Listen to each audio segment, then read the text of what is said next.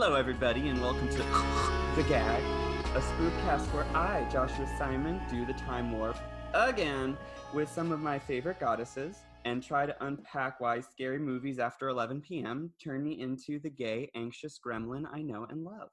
And today I have a very special guest. You know her poetry, you know her epic slam poem, Clytemnestra. Am I pronouncing it right? You're pronouncing it right, yes. Clytemnestra.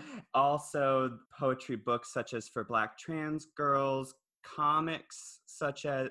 Well, no, I do like novels, novellas, and poetry books, novellas. But Ripley and I are thinking about doing a graphic novel. A graphic novel. Okay, so soon to be graphic novelist. You can also catch her on YouTube on the series King Esther through Issa Rae Presents. It's Lady Dane Figueroa Edidi. Hello, Baltimore's own. How you doing?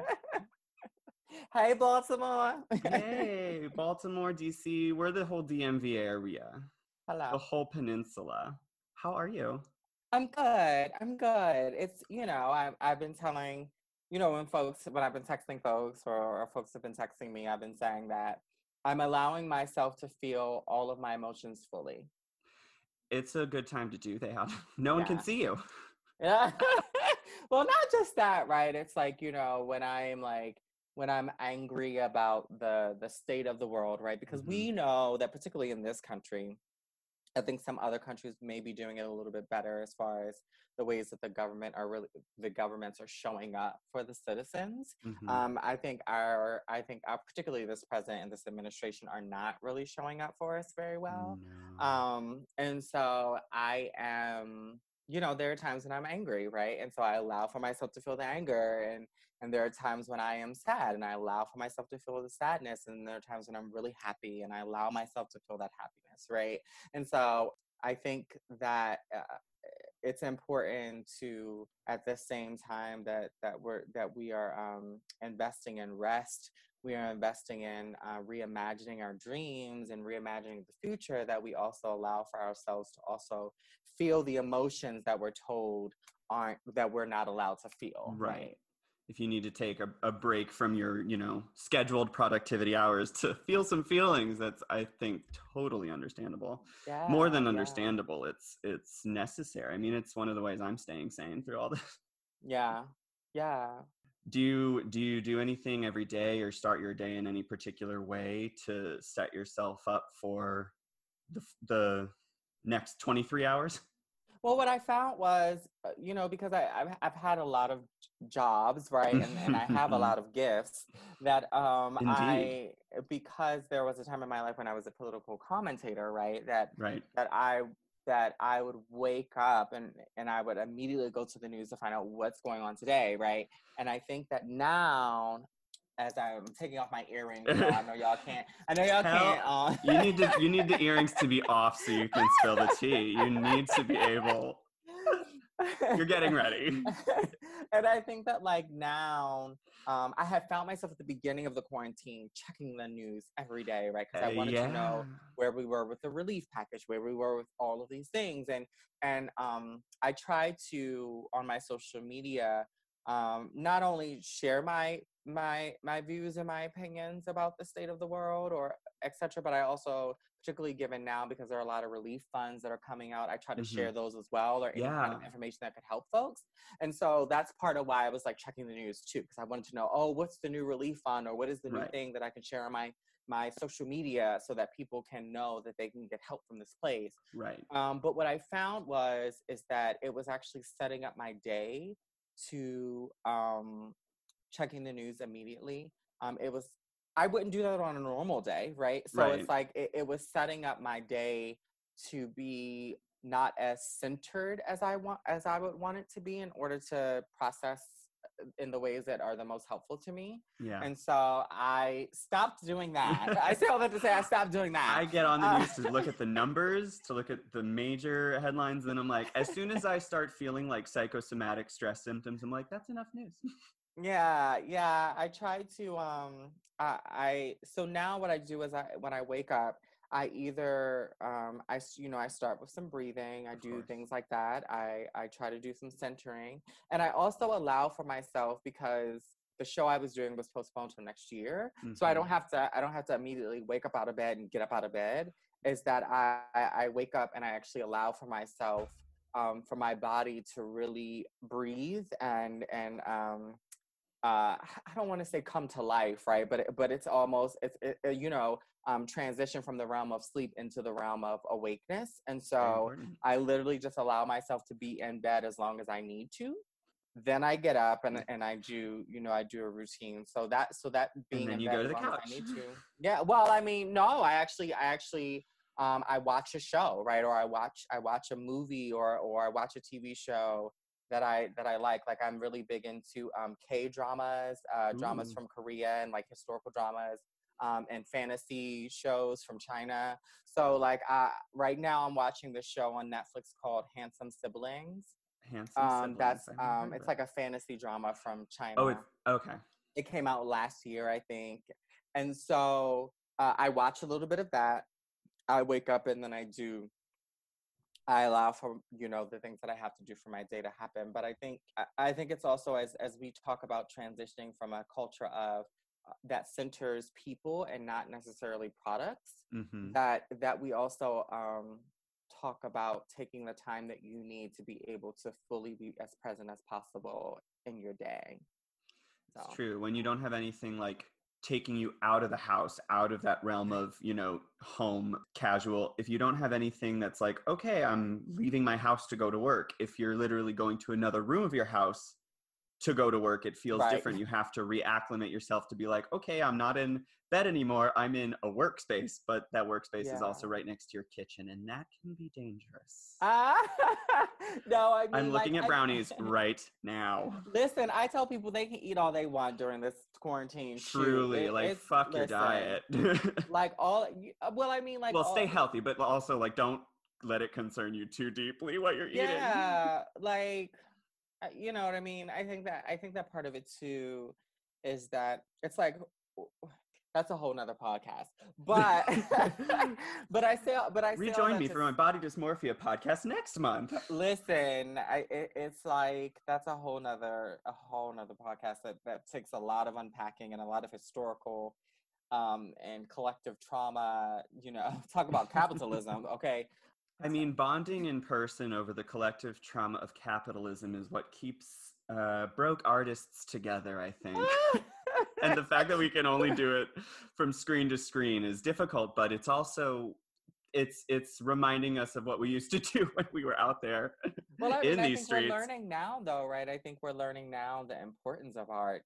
We're learning now the importance of farmers, whether they be undocumented or otherwise. We're learning now the importance of the folks who stock our food at the grocery stores. We're learning the importance of the folks who actually clean our buildings, right? And who clean the streets and who clean the buses and the subways. It's and like everyone is is coming out in support of these people, and then you think back and remember how often you've seen them mistreated in when before all this happened. I'm sorry, did I? Well, no.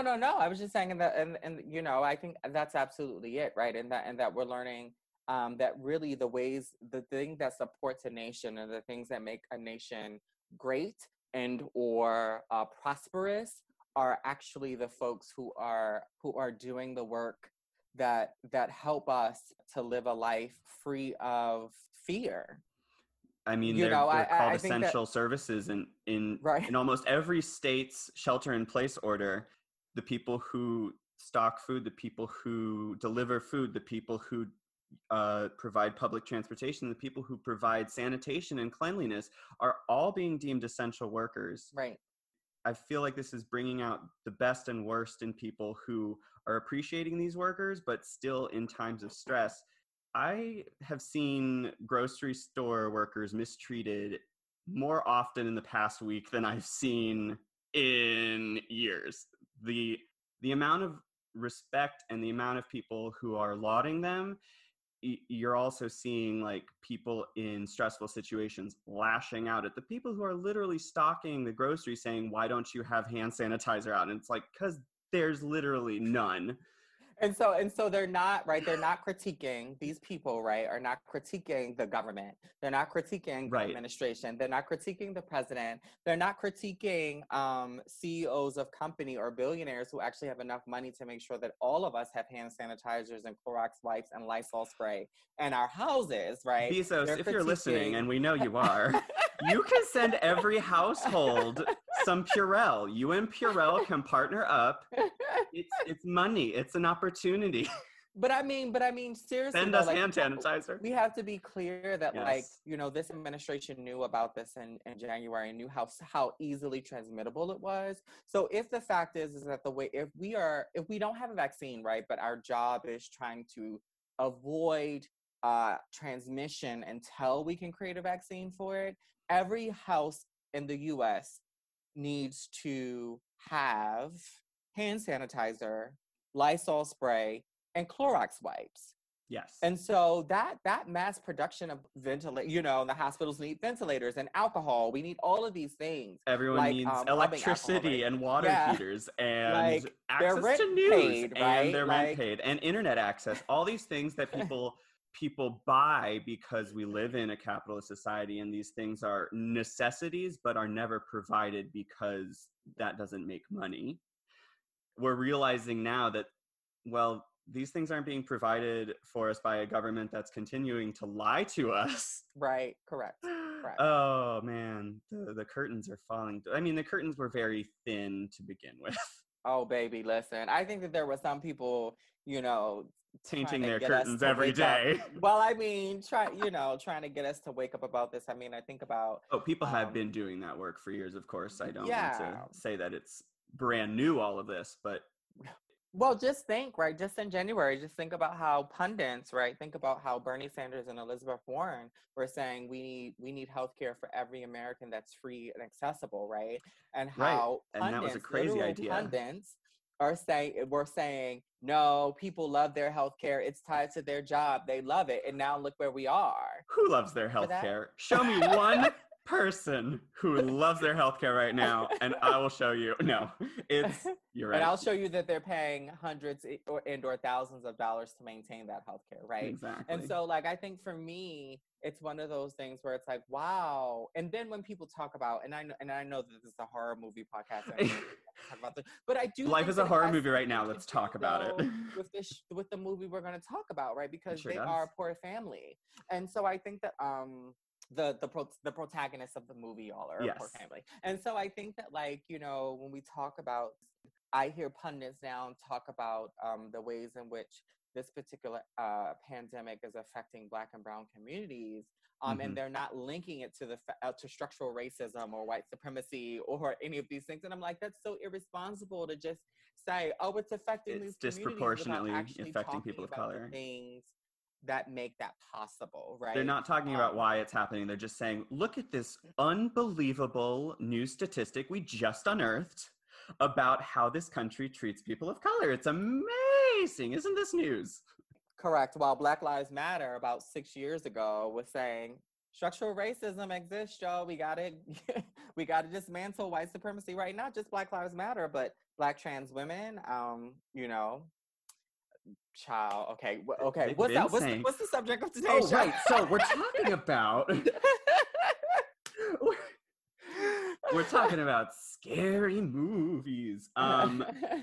You said you don't love scary movies. Is this correct? This is the thing. Mm-hmm. I used to watch a lot of scary movies when I was younger and really up until my late 20s. Mm-hmm. I just found that for me... but you're still 29. You just had a birthday recently. Happy birthday, happy Easter, by the way. Thank you. It was so, I felt so nice that my birthday was so close to Jesus's resurrection day. Exactly, it's...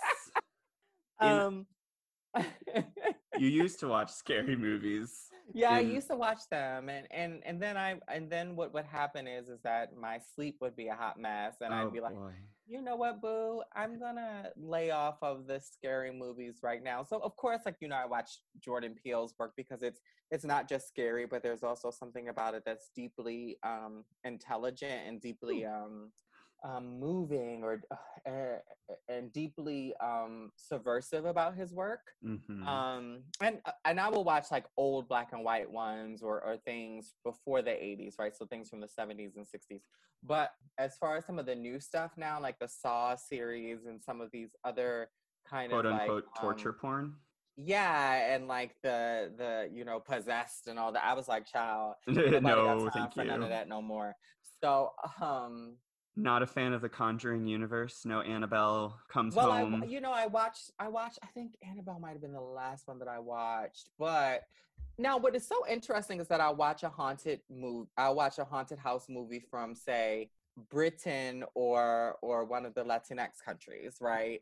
But I wouldn't watch an American one, and I think I don't know what that's about right now. I would have to unpack it. But so that's why the house at the end of time. The house at the end of time. Sorry, I got distracted because it is now pouring rain. Yeah, it was pouring over here a little bit. Oh, it just got to me. I wonder if you'll be able to hear it.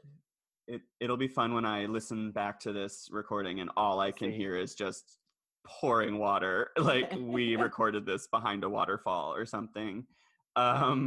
So before we get into the movie La Casa del Fin de los Tiempos, did I say that right? I think you did.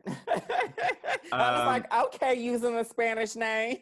It was, that was the fancy title card saying the name in Spanish and then the boring little subtitles underneath calling it The House at the End of Time, which is a pretty fascinating title. So yeah. I was already invested. We talked about what made you gangshious this week, self-isolating, reading the news. We talked about what's keeping you sane. Before we get into the movie, do you want to tell me what else you've been gagging on? K-dramas, Chinese dramas, are these on Netflix? Yeah, and then also, so my sister, Erin Lang, and I, we used to do an Instagram Live every Wednesday, but I think we're going to use another platform for these next 2 weeks. We have been getting into Little Fires Everywhere.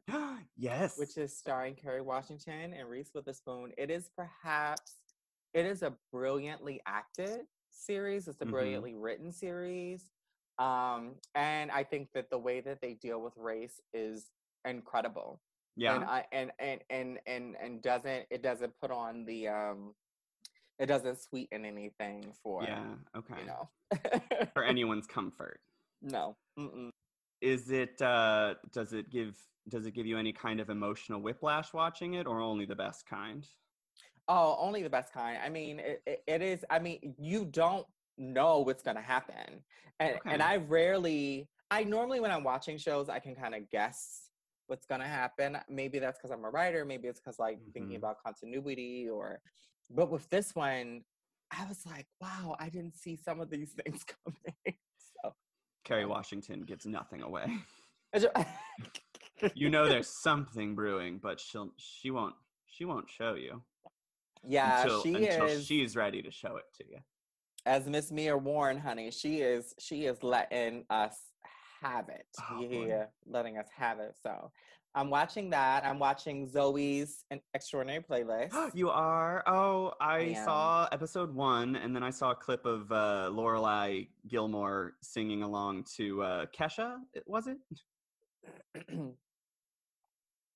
Maybe. Did someone sing TikTok? It might have been her. It might have been that character. So I'm watching that. That's a good show. Good. Too. Yeah, it's like cute, it's fun. It's almost like I don't want to say it's like Glee. It's almost like Smash. Do you remember Smash? I do remember Smash. Yeah, it's almost like Smash. Season 1 or 2? Oh God, season 1. There are 2 types of people. When we had hopes, right? When we had hope before they brought in Uma. But and it's a really sweet story about family. Oh gosh, so many things. I watched On My Block, the 3rd season. Ooh, how was that? It was okay. My allergies. All right. Your microphone muted you. I did. Oh, you muted yourself. I said, you're child. I'm gonna mute this. I know. I'm like, I gotta give me some tea. Where's the mute button on this thing? That was okay. The third season, I think I would have to watch the 3 seasons again because it was something about the third season. It was like, oh, all right. Does it set up hope for a good fourth season?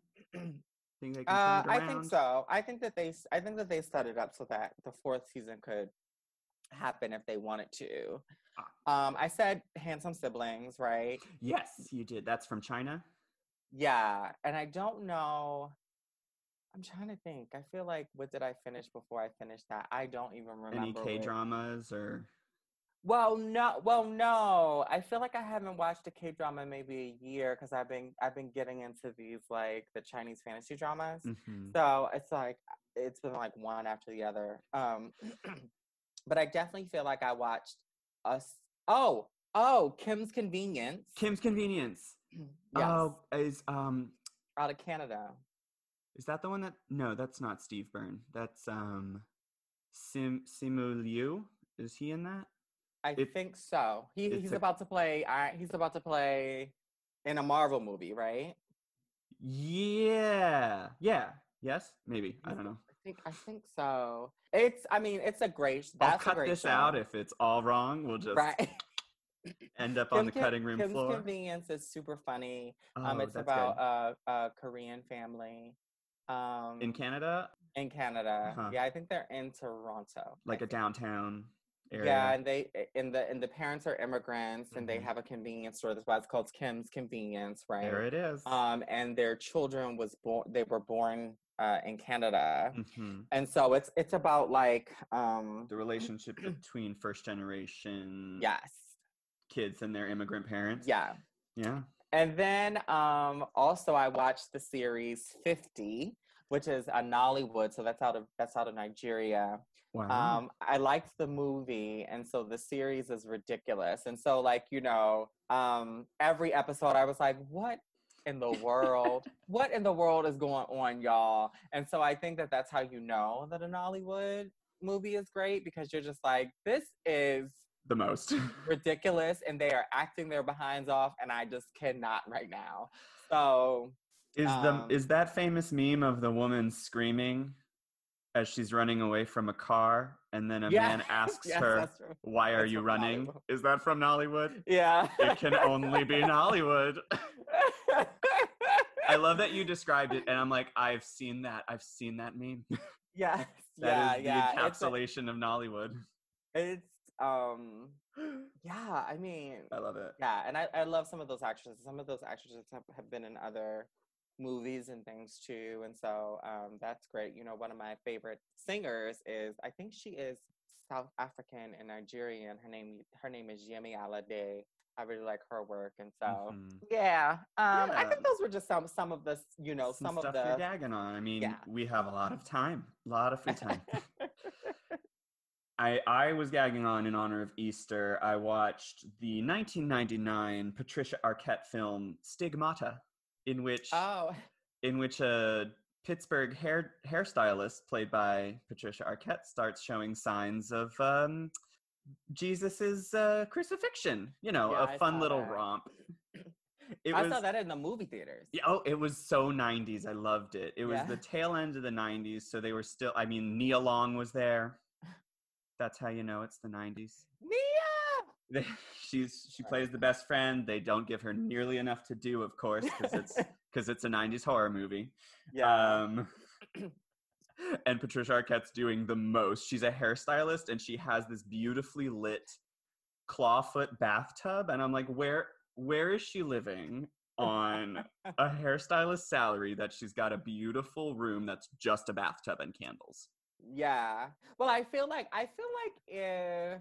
this is the thing. I think that sometimes, because, Little Fires Everywhere takes place in the 90s. And so sometimes I'm like, what? How was that the rent? And then I'm like, oh, it's the 90s. It's the 90s. That's true. And they I think it's in Pittsburgh. I've been to Pittsburgh, and you can live pretty swell. You can get an old, like, converted warehouse apartment for like I was there last year. $10 a year. I had a lot of fun. I had a lot of fun in Pittsburgh. Pittsburgh is fun. It's a great setting. I've also gotten through most of a nunsploitation film called The Other Hell. What?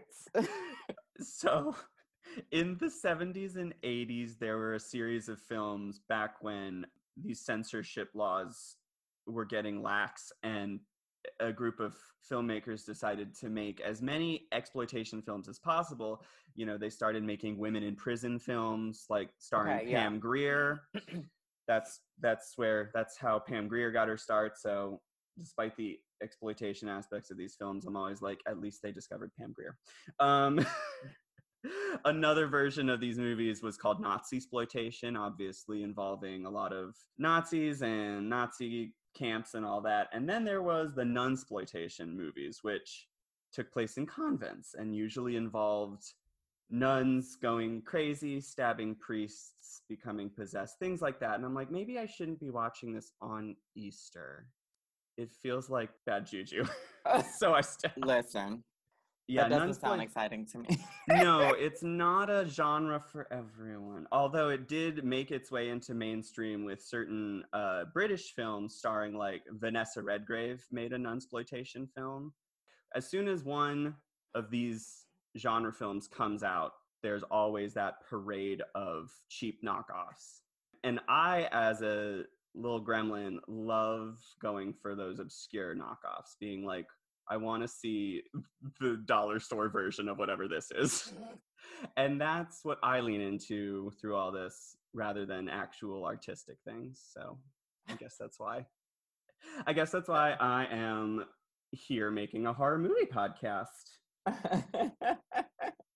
to keep myself sane. And why did you choose The House at the End of Time? Because I felt like I like found it, right? Like, I did not find it. It popped up on my feed, right? Like, at a time when I was watching a lot of British haunted house movies, whereas like, you know, so I'm writing a book called The Anthem of Trees, and it is a gothic. It could probably be considered a gothic novel. And, you know, gothic novels often they're like big houses, and they often have aspects of horror to them, or suspense or thrillers, right?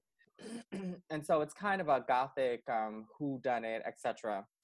So I was doing a lot of research on like haunted house films, and that led me to like British like haunted house films, which then this popped up and and the cover of it was like really dynamic, and I was like, what is this? This looks like it's gonna be like not great, right? It looks like it's about to be like one of those like low budget whatever. And so I looked at it, and the beginning of it gets you, right? Because the beginning of it is kind of it starts right into it.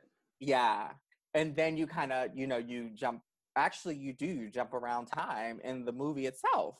The time jumps take a little bit to get used to. Like you told me, this movie kind of starts off slow. It takes its time, and it does take its time setting up the time warp element, but once it gets rolling and you realize that time travel is involved, it starts rolling real hard.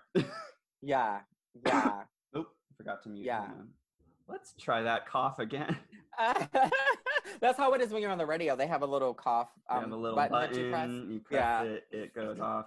I also am, it's raining so hard that I am genuinely concerned about the sound quality of the rest of this recording. But you know what?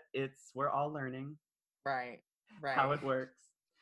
So that's why I picked it. I thought, like, by the end of the movie, it started off scary, right? And then it was a little bit slow, and then like the horror elements of it, the supernatural elements come in and out of it, and then by the end of it, I was crying.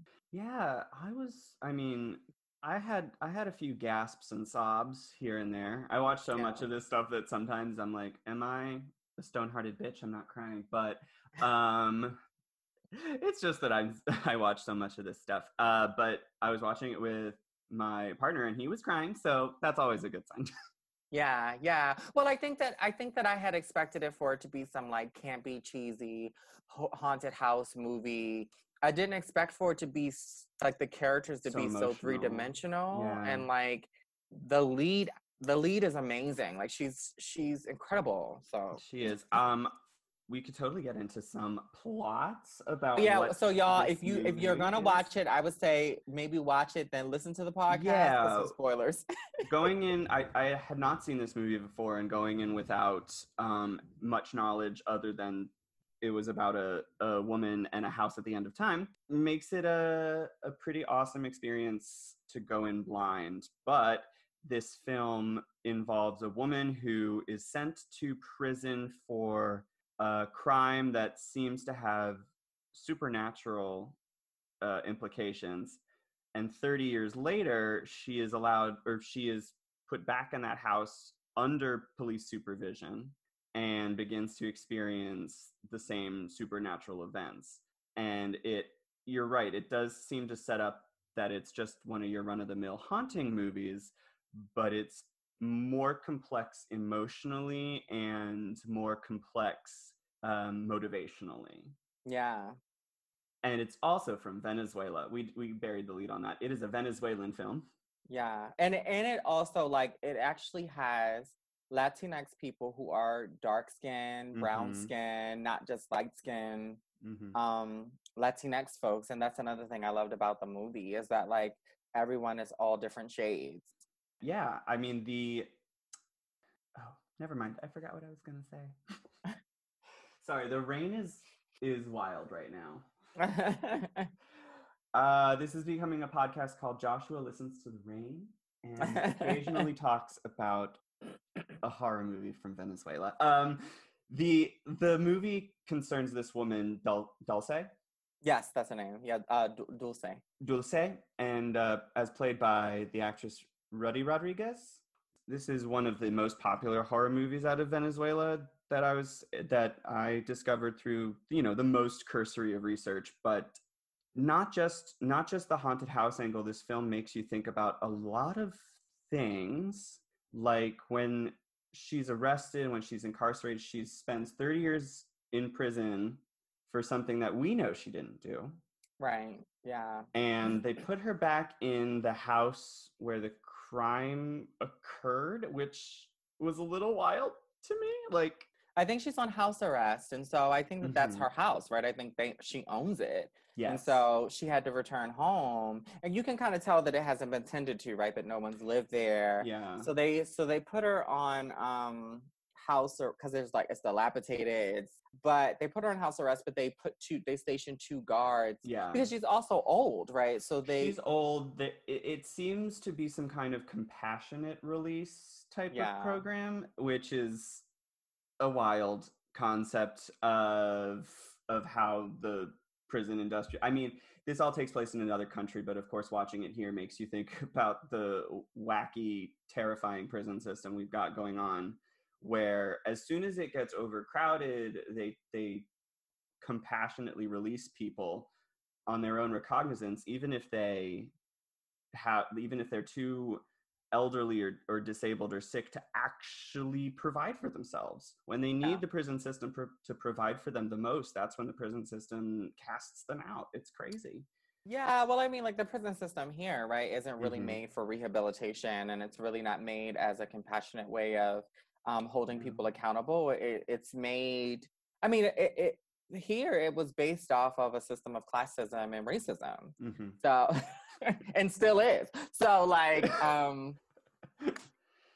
that's that on that. That's that on that. So the Venezuelan prison system, which I don't really know a lot about the Venezuelan prison system. I don't either. I tried to look into the property rights of incarcerated people, because if you go to prison and you don't have anyone on the outside looking after your property, after the things that you own, you could easily lose it all. Like, the government's just waiting to snap all that up as soon as, people are no longer able to hang on to their own property. Like, that's why I was wondering who maintained this house while she was in prison. Of course, I don't know how the Venezuelan prison complex works, but I would say probably, without giving away anything too soon, I would say probably a friend of hers, probably the parents of a friend of her son's. Sure. I mean, that woman who sent her back into the house was like, I cleaned it up for you. You're welcome. Yeah. And I'm like, thank you. Thank you for doing the bare minimum for this woman. It's so nice of you. Yeah, let's get into the supernatural of it all. Yeah. When you realize that it's not ghosts, but rather a time loop. I love the way a movie like this can suddenly flip the genre. It makes you think it's one genre, and then it completely switches things up on you, and it's like, you thought you knew. You Yeah. thought you knew because you saw The Conjuring. You thought you knew. Yep. And you see the ghost, right? You see the quote unquote ghost. Like Yes. in that first scene of supernatural happening, you actually see the ghost. You see the old woman run and shut the door, right? And so you know that it was actually the old woman who was doing the thing. And then you actually see the son, right? But you see the son look differently. Yes. And it's not explained what's going on. No, it's not. It's like a Netflix series that just gives you only as much information as it, like, the twist of who the ghosts actually were reminded me of The Haunting of Hill House. Yes. In which you find out that certain supernatural events that you were witnessing turned out to be premonitions of events that occur years and years and years in the future. And when a movie can do that to you, and really, even if you're used to watching this kind of film, when a movie can do that, it's very thrilling. But the supernatural does exist too, because when she goes to the medium is actually channeling future time. events. She's channeling time. The ghosts in this film are either memories or prophecies. Yes. There's no actual, which is brilliant. I love that. Yeah. There's no spirit world, just time, which is a ladder. Whatever they said in Game of Thrones. I wasn't really paying attention to the last season. I think they did say time is a ladder. Was that Littlefinger?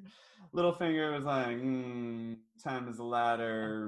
Time is a ladder. That's I'm how going we to talk. be king one day. And then they were like, just kidding. It's the 8th season. We're all dying.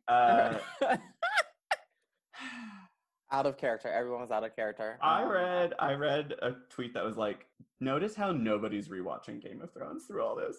Nobody. No. Nobody wants to go through that again. The sheer arrogance, right, of the two writers to one think that's a whole nother podcast.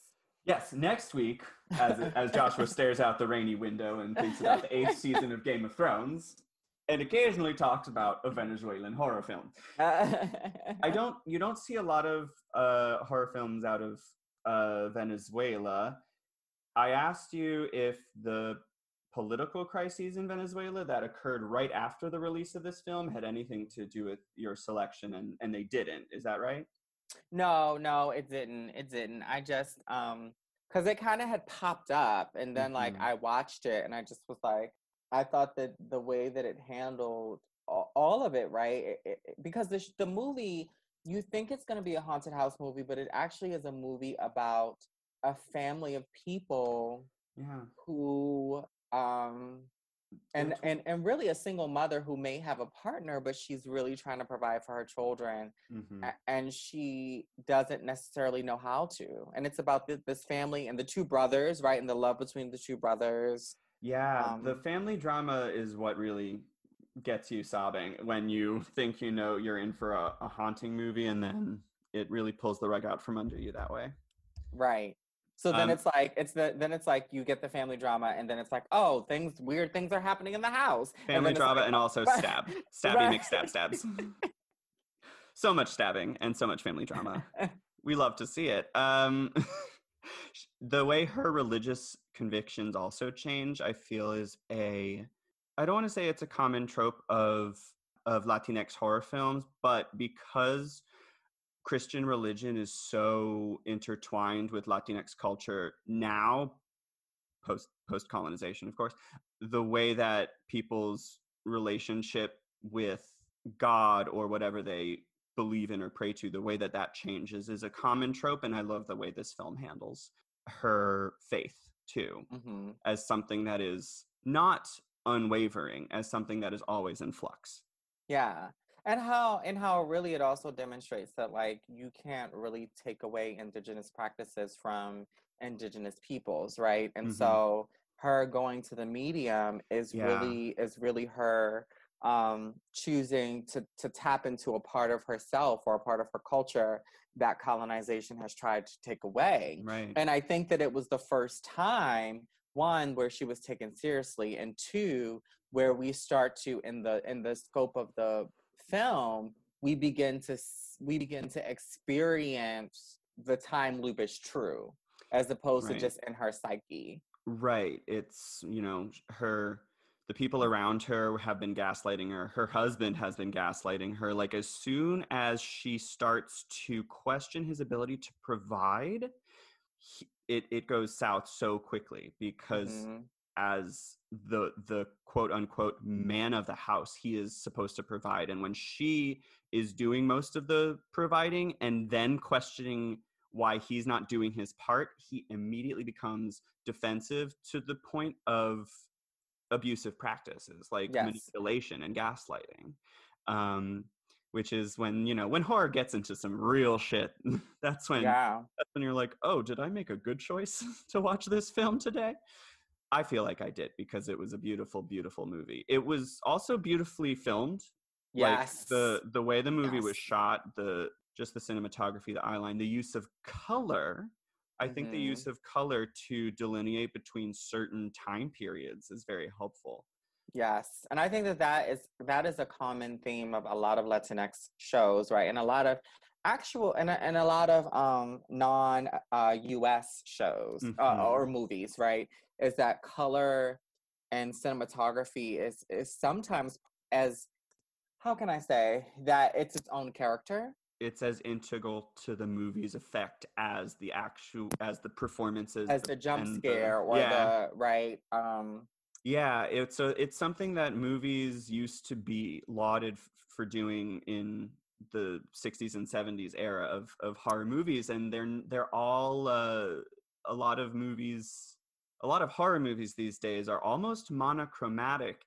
It's the opposite side of the spectrum to what the horror that horror junkies were raised on, and the horror of color and of sweeping cinematography that we were raised yeah. on. We now I are mean, like, think about let's Jordan take, Peele, right? yeah, That's why some people love his work. It's not just because it's written brilliantly or it's acted brilliantly, but also everything like is his every color is intentional, right? every detail is a choice. Yep. Yeah. It's like the way people used to pick apart Kubrick films, being like, why did he choose to put that chair in the hallway? And it's like, okay, maybe it's not that deep, but but you can tell when a director is paying attention to these little things. And hmm I think the director Alejandro Hidalgo is doing this similar thing here. hmm When she goes to the fortune teller's house, and I love that she just asks a stranger, do you know where the fortune teller lives? And the stranger's like, yes, I do. Everyone knows where the fortune teller lives. Like, girl, It's of not even course. in the opening scene in which the crime that she's committed of is taking place. She's praying she's talking about the blood of Christ. It's reminiscent of that woman who was stopped by the news the other day as she was leaving church and saying, aren't you worried about spreading the virus? And she's like, I'm covered in Jesus's blood, I'm fine. And you're like, it's not about you. Right, that's not how that works. But okay, thank you so much, right? Like, Yeah, they set up that she's leaning into her faith at the beginning, and then as soon as the priest shows up 30 years later, she's like, nah, you're too late. 30 years too late for this. well, I think it's because, right, she desires to be believed, and that the people in her community are not believing that she is incapable of doing this thing. I Mm-hmm. mean, that the irony of the movie, right, is that like she's guilty. That's actually the Yeah, irony of the movie, right? is that But she that, did it, but she didn't but know she did it. right, that She doesn't version of know she's her is guilty. not guilty. And so she's being punished for something. Talk about Minority Report, right? Mm-hmm. She's being, right, that's the movie with, is that the Yeah, one that's the movie where they're like, you're with under arrest precogs? because we know you're gonna do this crime. Yeah. So she's being We punished saw it in a pool of for goop. finding her husband and for her future self doing the right thing, actually, right? Like her future self actually. The fact that it's the necessary thing to do just killed me. Like, oh man, when that bomb drops, you're like, oh my God, when it makes everything that the movie does to you that's confusing or that's uncomfortable, it makes it all click into place, but in a way that is so heart-wrenching to see. Yes, I was gonna say heartbreaking, absolutely, because and I she think sells that it even under that old lady Mandy Moore makeup. She sells the emotion. She's amazing. Her acting, that I feel like this movie. I'm not sure what won the Oscar that year. Best foreign language. Best foreign language film. 2013, 14. I'm not sure. So it came out in 13, so it might have been nominated for 14. Mm-hmm. Sometimes what countries do is they'll submit a film to the shortlist. So they'll say this film made the shortlist or was submitted to the Academy, but did not end up getting nominated. Or like she should have won, right? Like her acting in this movie is actually phenomenal.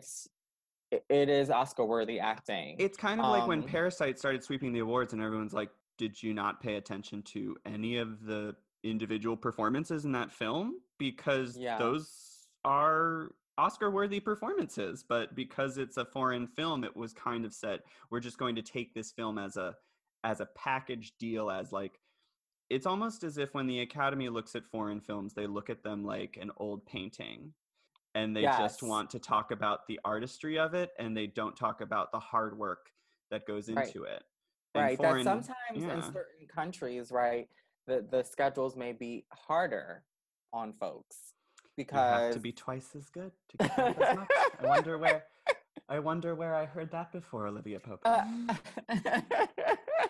So it's like, I mean, I think about Lupita, right? And I think about how Lupita should have been actually nominated for us. Twice. How?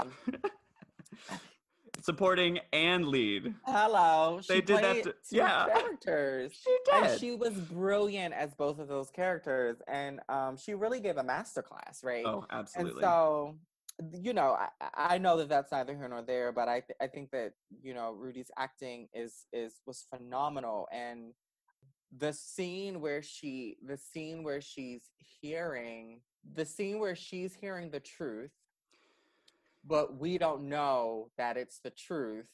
Right.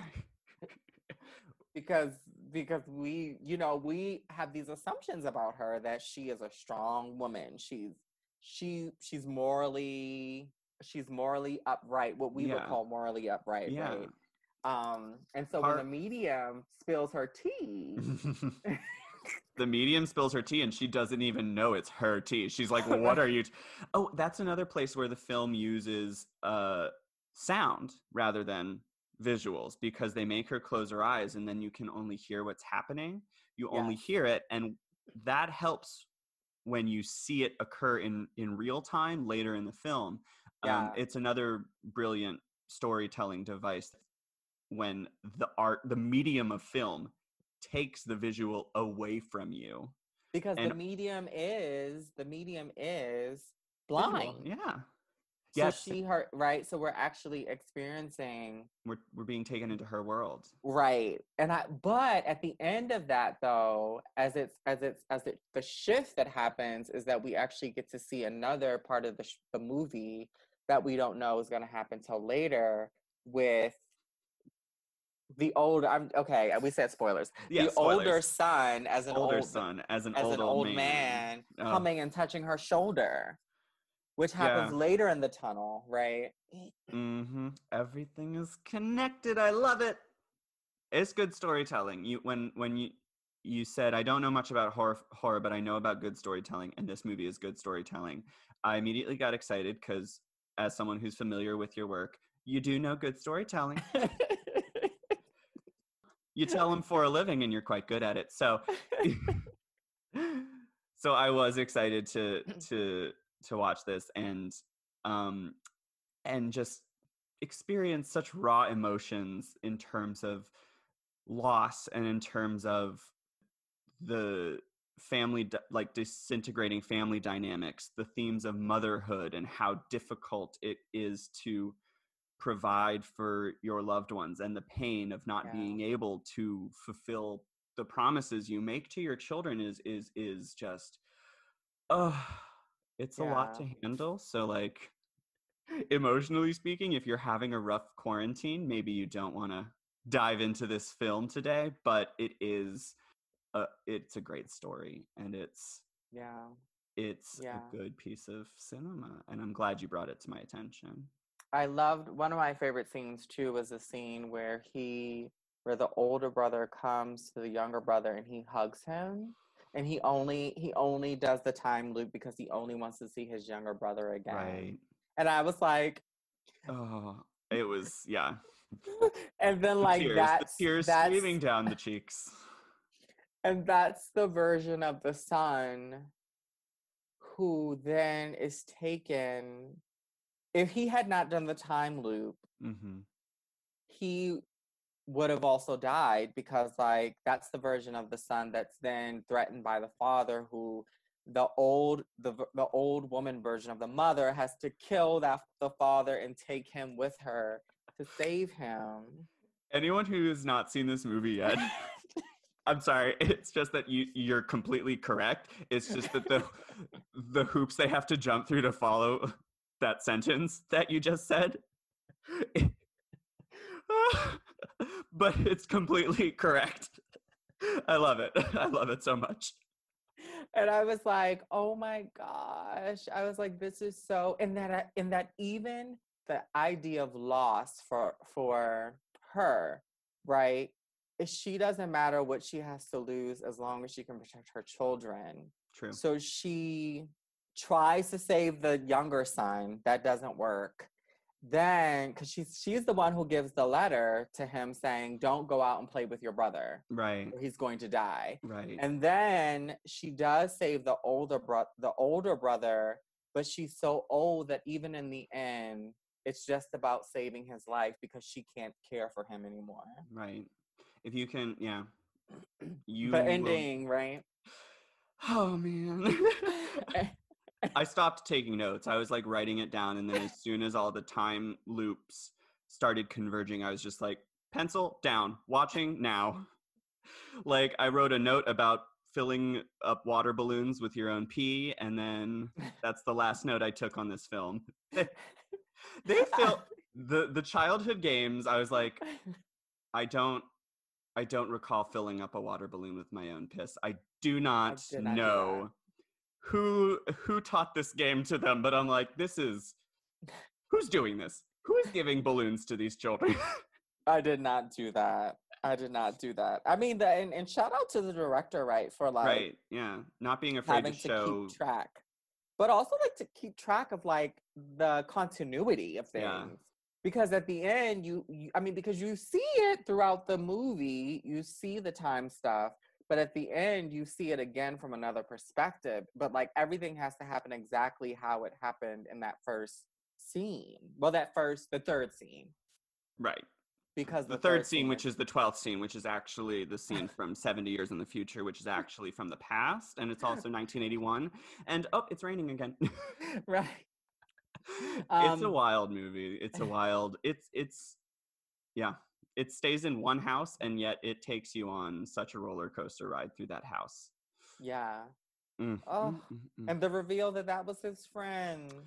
Oh, man. So many reveals that just bring tears to the eye. Oh. Well, thank you so much for bringing this movie to my attention once again.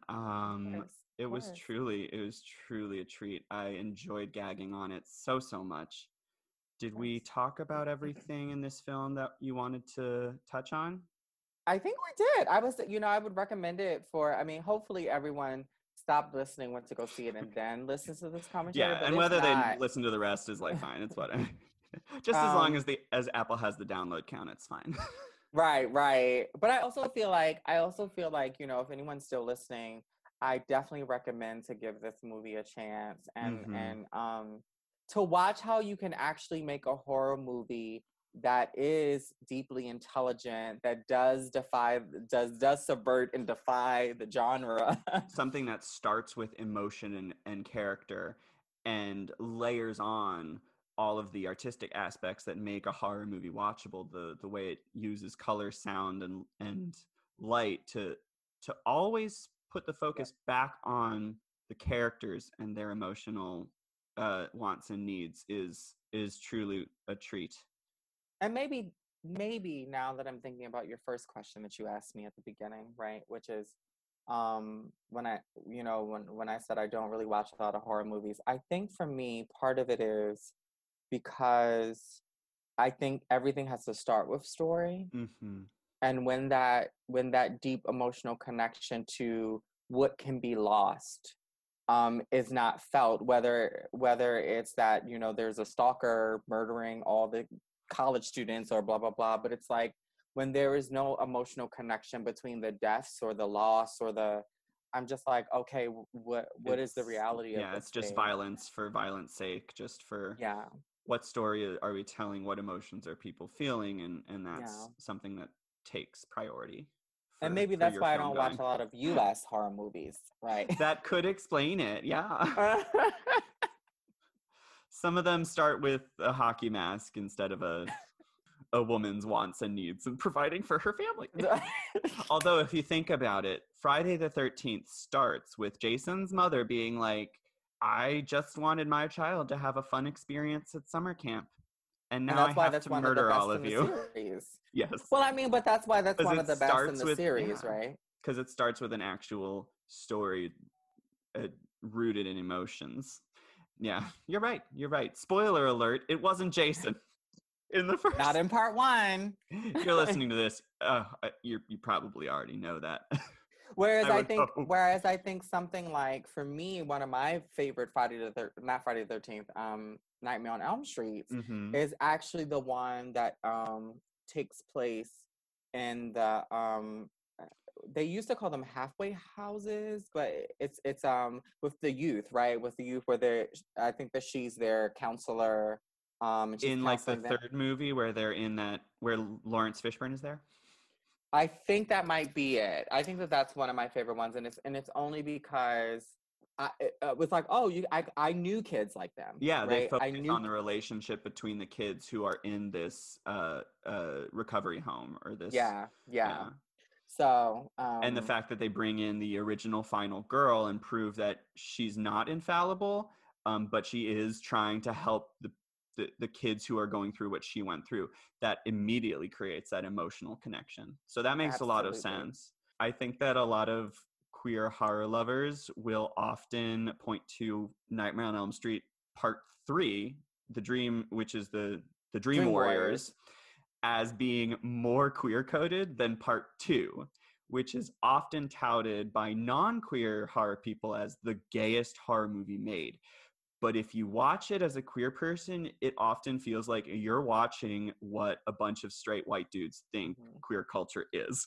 Right. Well, I will say that when you asked me to be on the podcast, I know we got to go, but when you asked me to be on the podcast, there was actually a movie, because my mom, she used to have me watching a lot of black and white movies. There was a movie, and I couldn't remember the name to it, that I was going to recommend as well. And that one, that was the first, because like in horror movies, right, trans characters were oftentimes thought of as they were the villains in these movies, and so like in this movie, and I don't remember which one it is, and you probably do know it. It's two siblings. There's a brother and a sister, and they basically are trying to figure out like who's murdering folks in the town and who killed the father and all these things. And then what you learn at the and that the brother is married. The brother is getting married to this woman who's doing all the killing. And what you learn is that the two siblings were actually sisters, and that the father wanted a son. So the mother made that, it's supposed to be like how they did trans characters back in the day, right? And so at the end, she's like, the sister is like, oh my God. She's like, the wife, the fiance is walking towards her, and she's like, oh my God, trying to call out for him, Ian, or whatever his name was. I don't know what the fuck his name was. And he's like, "What, Janet? Probably I'm Ian. right here." What, Janet? And it's her, right? It's like it's the I fiance. think I know what movie you're talking about. What movie was that? Is it called Homicidal? Maybe, I don't know. It's a black and white film. William Castle directed it. It came out like right after Psycho, so it was cashing in on that whole the cross-dressing queer monster, like Homicidal, I believe. Yes, Miriam. Yes. Ian. No. Yeah. So I'm gonna have to watch that now. But that movie is not a premier depiction of a trans person. It's so transphobic. It's so transphobic. So many, I mean, even some of the most recent depictions of trans people in horror, it's still transphobic. MJ Bassett, a trans film director, has an episode of Attack of the Queer Wolf where she talks about Silence of the Lambs and how watching it made her realize at the same time that she wanted to be a director, and also at the same time that she was struggling with her gender identity, and talking about how strange it was to see a movie that both inspired you but also deeply hurt you. Yeah, I mean, I used to, when I was young, I actually grew up, when I first started writing, well, you know, I grew up on like Shakespeare and Langston Hughes and Zora Neale Hurston, but when I got a little bit older, that's when R.L. Stine got popular. And so I was reading Goosebumps, and then I transitioned into reading Fear Street, which was for young adults, right? And so some of my first books were novellas, and they were written in the horror genre. R.L. Stine, baby. So I think about how some people have asked me, like, would I write a horror play or a horror movie? And I was like, you know, I probably could, but I would certainly want a whole like cast of LGBTQIA folks in there, like, you know what I mean, living their lives, right? Being where it's literally a non-issue. They're like, they're at a summer camp. It's the same as any other 80s slasher, except everyone happens to be queer or trans, and it's not commented on at all. But I think, though, right, that we experience so much violence already in the world outside of cinema that I would be uncomfortable with writing a movie that had that level of violence, or supernatural and or otherwise, right? Because we're already experiencing so much of that violence already outside of the genre, that I don't necessarily need a horror movie that has an explicitly trans protagonist, cast, and or antagonist. I mean, I think that Angelica Ross played, her character was more than likely cis in American Horror movie, American Horror Story, which I think it's fine for trans folks to play cis people. I think that should be happening more off stage, right? I think it happens on stage, but for me, and I'm happy that she had survived, because I was like, you know, even though she perhaps is playing a cis woman, it would, knowing how gory American Horror Story is, it would be very triggering to see her experience violence on screen. Right. It's not like, unless you can start, like you said, from a place of emotional and storytelling importance, violence against queer and trans people depicted on screen for violence's sake has no place in the future of horror storytelling. Right.